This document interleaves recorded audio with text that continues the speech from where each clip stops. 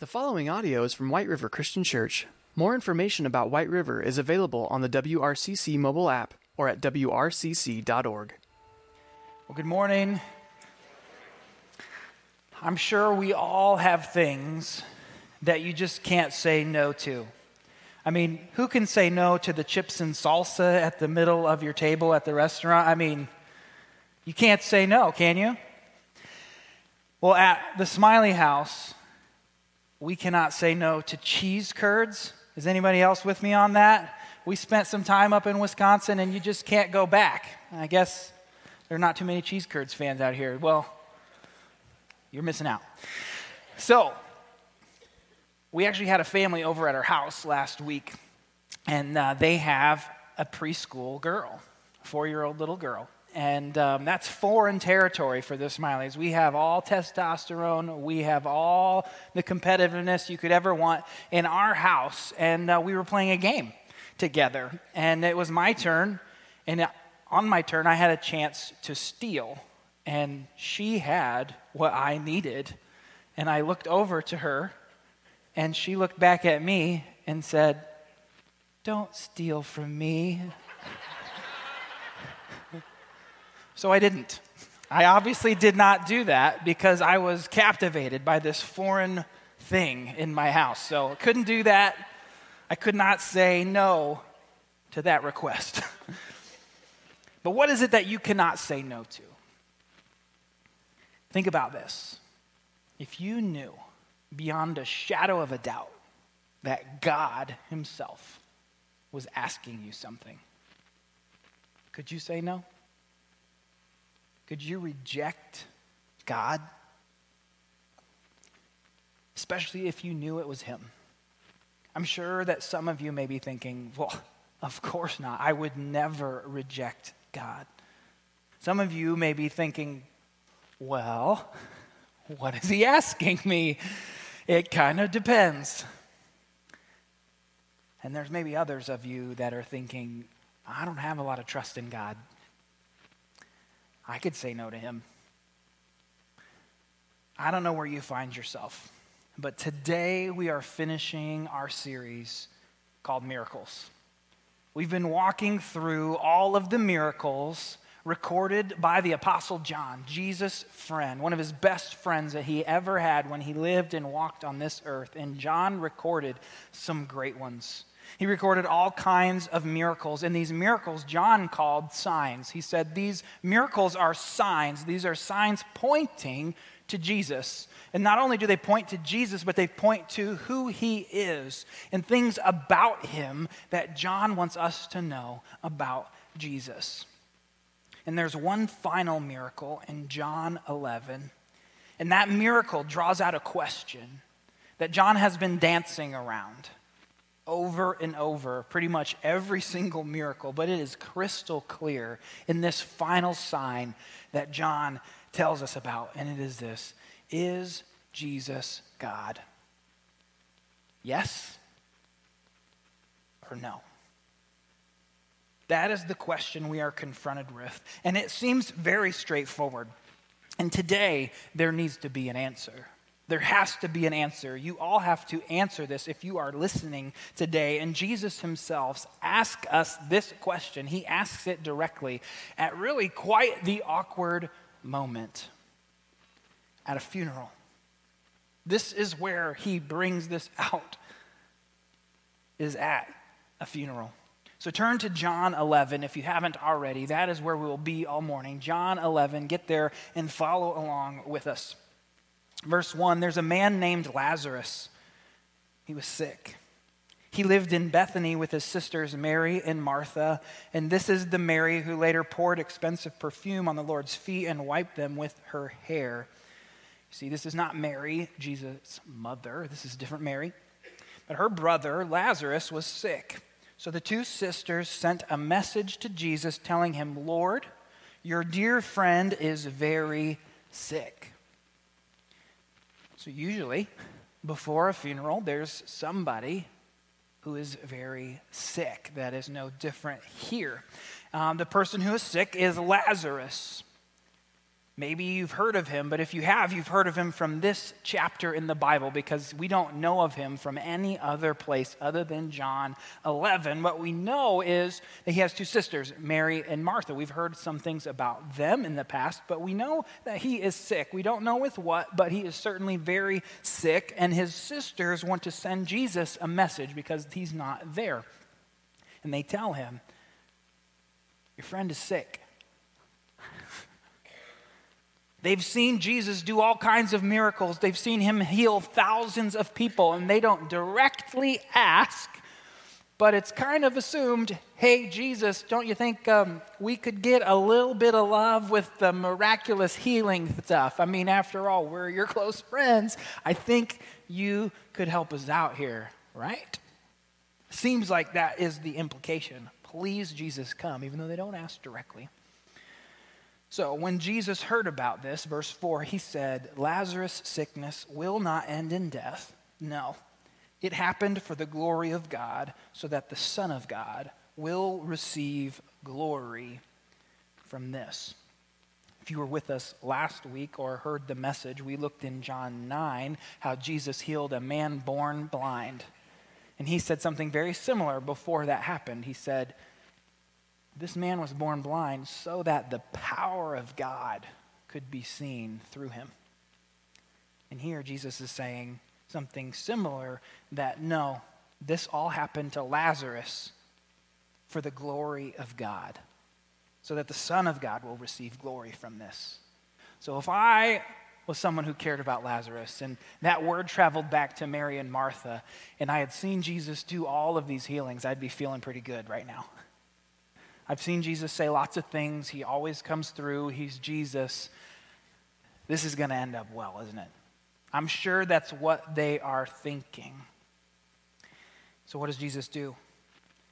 Verse 5, although Jesus loved Martha, Mary, and Lazarus, he stayed where he was for the next 2 days.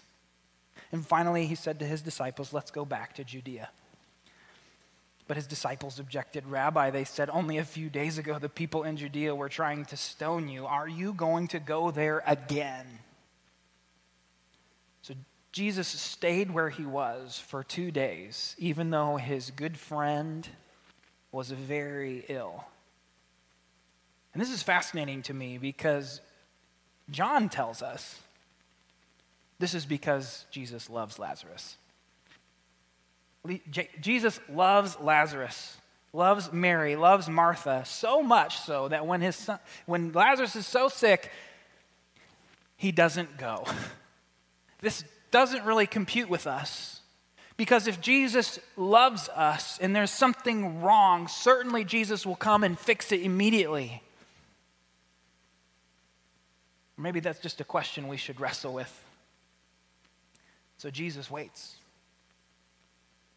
Are they going to trust him? And Jesus finally decides to go to Judea and says, "All right, guys, let's go." But some of them are saying, "Well, wait a second. This is very dangerous. We were just in Jerusalem and they were trying to kill us. We left and now we're going to go back? No, thank you." And so there's an exchange back and forth. And then Jesus, because he is Jesus, says in verse 14, "Lazarus is dead." He knew that Lazarus died. He says, "And for your sake, I'm glad I wasn't there. For now you will really believe. Come, let's go see him." And then Thomas, nicknamed the twin, said to his fellow disciples, "Let's go too and die with Jesus." So that shows you just how dangerous this was. Thomas understood that if we're going to go back towards Jerusalem, that means we're all just going to go to our death. That is the courage that Thomas showed. "All right, Jesus, I'll follow you. This means we're going to die. Who's with us?" That's some courage. Sooner or later, there's always an opportunity to show what you believe about Jesus. And do you have the courage like Thomas? So when Jesus arrives at Bethany, verse 17, he was told that Lazarus had already been in his grave for 4 days. Bethany was only a few miles down the road from Jerusalem, and many of the people had come to console Martha and Mary in their loss. And when Martha got word that Jesus was coming, she went to meet him, but Mary stayed in the house. Martha said to Jesus, "Lord, if only you had been here, my brother would not have died. But even now, I know that God will give you whatever you ask." And Jesus told her, "Your brother will rise again."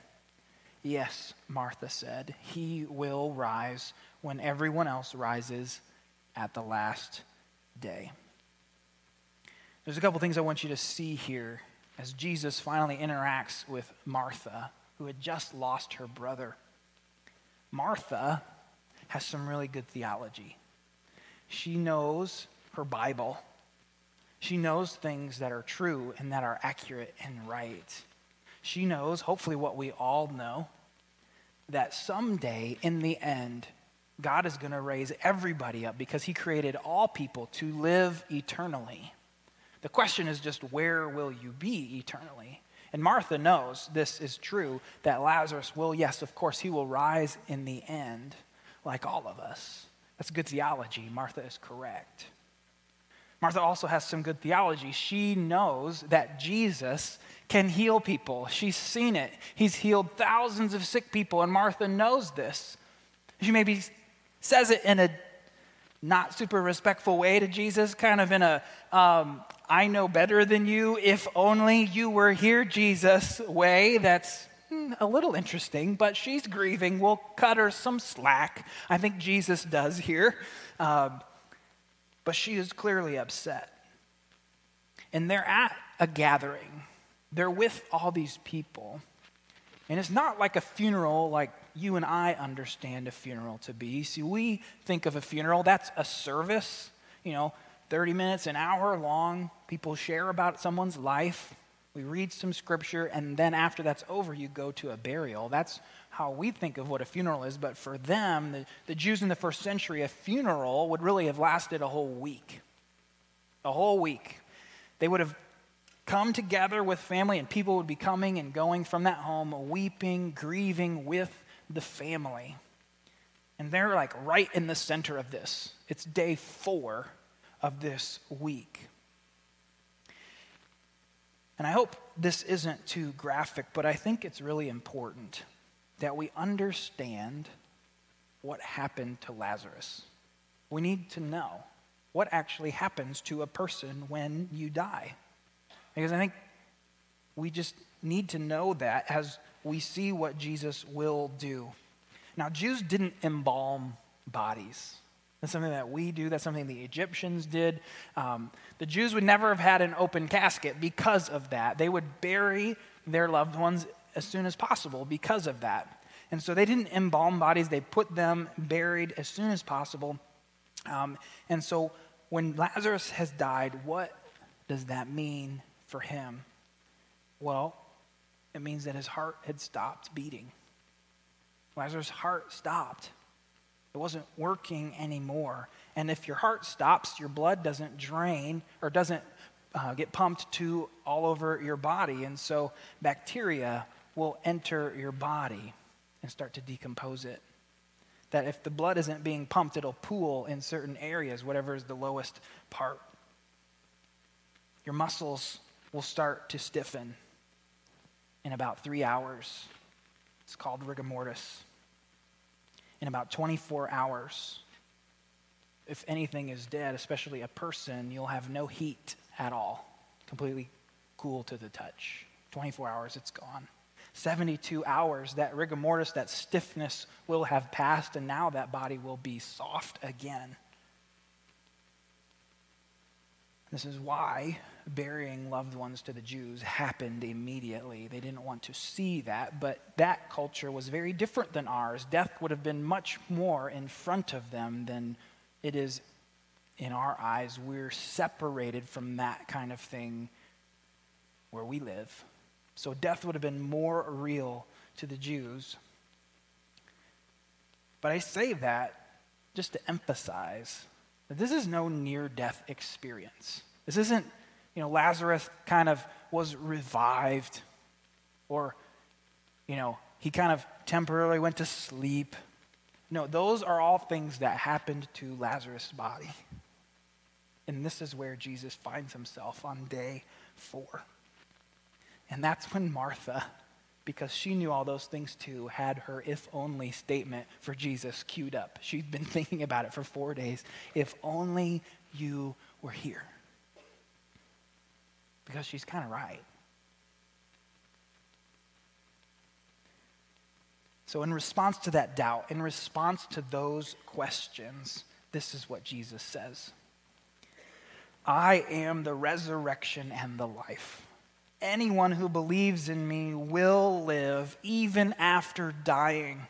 Everyone who lives in me and believes in me will never, ever die. Do you believe this, Martha? Wow. This is Jesus' boldest claim. Every single person who believes that about Jesus will never, ever die.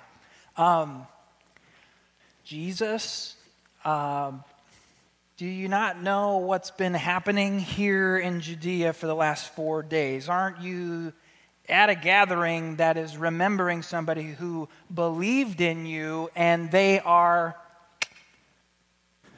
in the tomb? Do we need to remind you that, Jesus? This is kind of bold. This doesn't make a lot of sense. It's kind of confusing that Jesus would say that here at what is kind of a funeral. If there was ever a time to reject Jesus and to say, no, you're crazy, no way, this is that moment. No.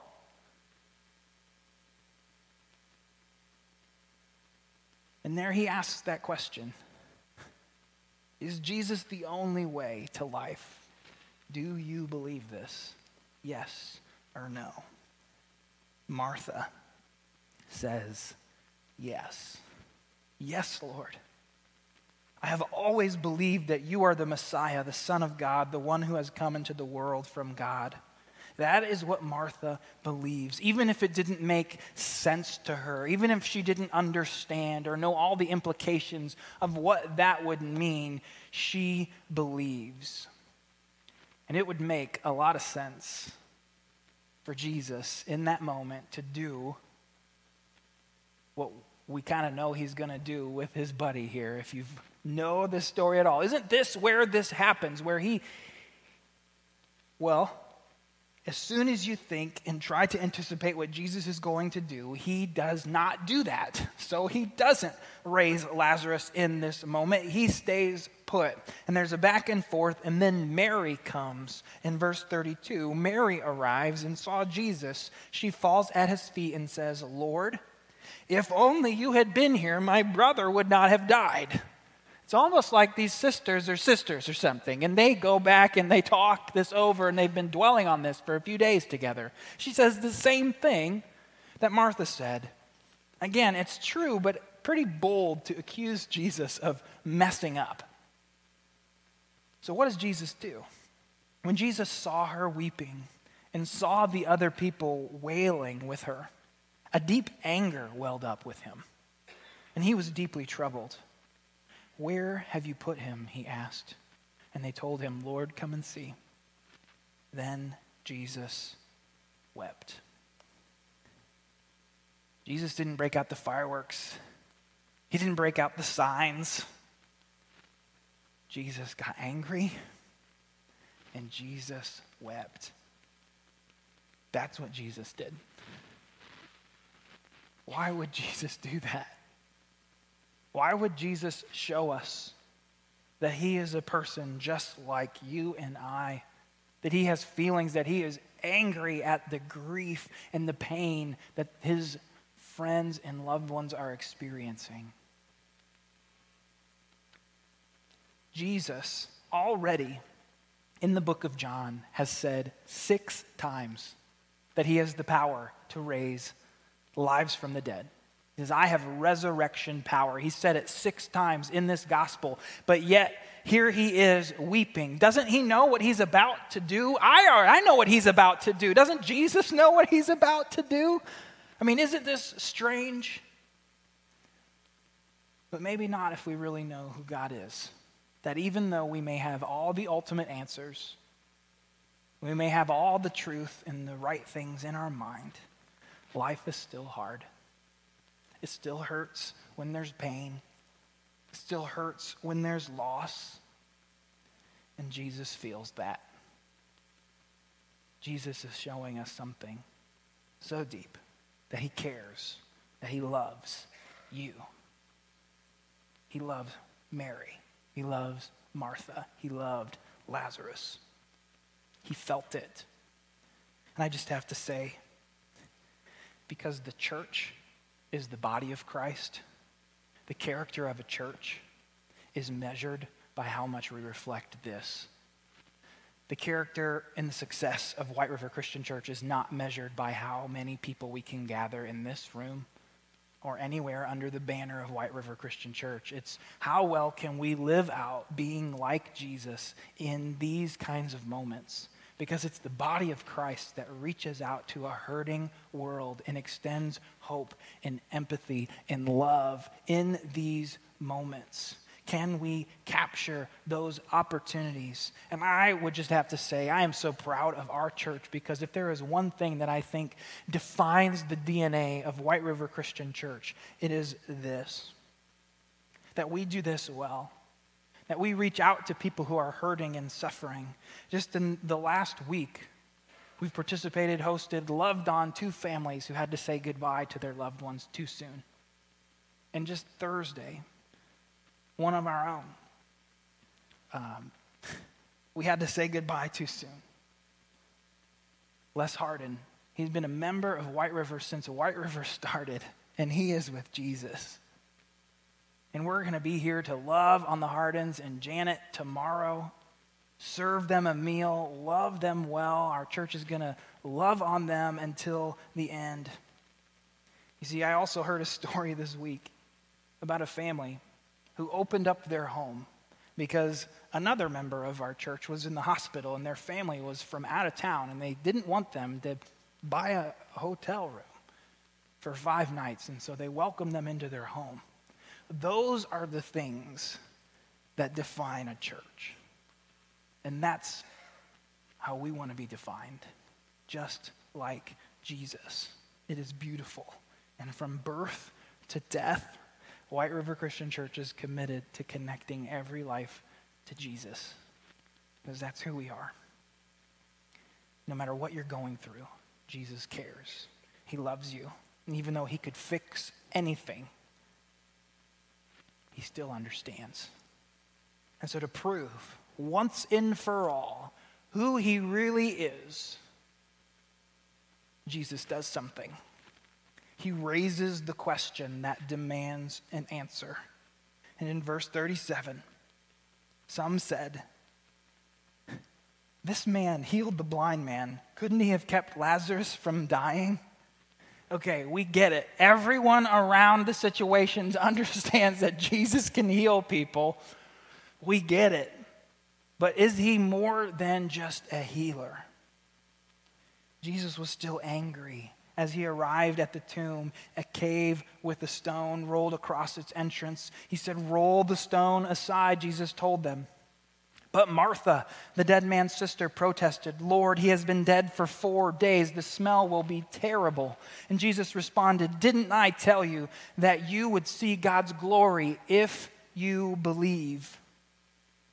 So they rolled the stone aside, and Jesus looked up to heaven and said, "Father, thank you for hearing me. You always hear me, but I said it out loud for the sake of all these people standing here, so that they will believe you sent me." So whatever Jesus is about to do, he told us exactly, crystal clearly, why he's doing it. He is doing whatever he's about to do because he wants them and everybody and everyone who will read it and everyone who will ever hear about it, that Jesus came from God. That Jesus is God. That we would believe that. That is what he says so clearly. This is why he does it. And to prove this once and for all, Jesus shouts, "Lazarus, come out." He gives a dead person instructions, expecting them to respond. And the dead man came out. Wow. What do we do with that? Is Jesus God? Yes or no? That is exactly why Jesus said, I did this. Was so that Lazarus, Martha, Mary, everyone standing there, everyone who would hear this story would be confronted with that question. Is Jesus God? Yes or no? And just as you think it couldn't be possible to say no to the creator of the universe, it would not be possible to say no if I was standing there or if I heard or knew this was how Jesus actually acted. Did you know that Moses said no directly to God? God asked him, would you go be my mouthpiece to Pharaoh? And Moses knew it was God. He said, nope, I'm not going to do it. I'm afraid. Jonah was asked by God directly, will you go talk to these people and tell them that I love them? And he said, no, I'm too proud. I don't care about those people. I'm not going to go. Did you know that Peter, even after the resurrection of Jesus, God came to him in a dream and said, I actually want you to start eating some different things so that these Gentiles will know that I love them too. And he said, no, my traditions are too strong. I just can't do it. And so it is very possible to say, no, God, I'm not going to do what you ask me to do. No. And I care about Moses, I care about Peter, I care about Martha. But John is asking you and me, do you believe this? What are you going to do with this? And there are different answers in John to that question. Is Jesus God in your life? Do you believe that? Yes or no? There are lots of people that said yes. Jesus, I believe in you. Martha is one of those. Yes, I believe. And Jesus said, Martha, because you believe, you will see things that no one has ever seen. There's lots of people that said yes. And again, it might sound crazy, but there were lots of people that said no. I don't believe it. One page over in John 12:37, this blows my mind. John 12:37 says, despite all the miraculous signs that Jesus had done, all of them, despite all of them, most of the people, that's not a misprint, John is just recording what happened, most of the people still did not believe. How is that possible? Jesus is God. He's showing us who he is. He's raising people from the dead. He's feeding 5,000. He's walking on the water. He's turning water into wine so that we would see the sign that Jesus is God. How can you miss it? Because our hearts are hard and sometimes we just say no.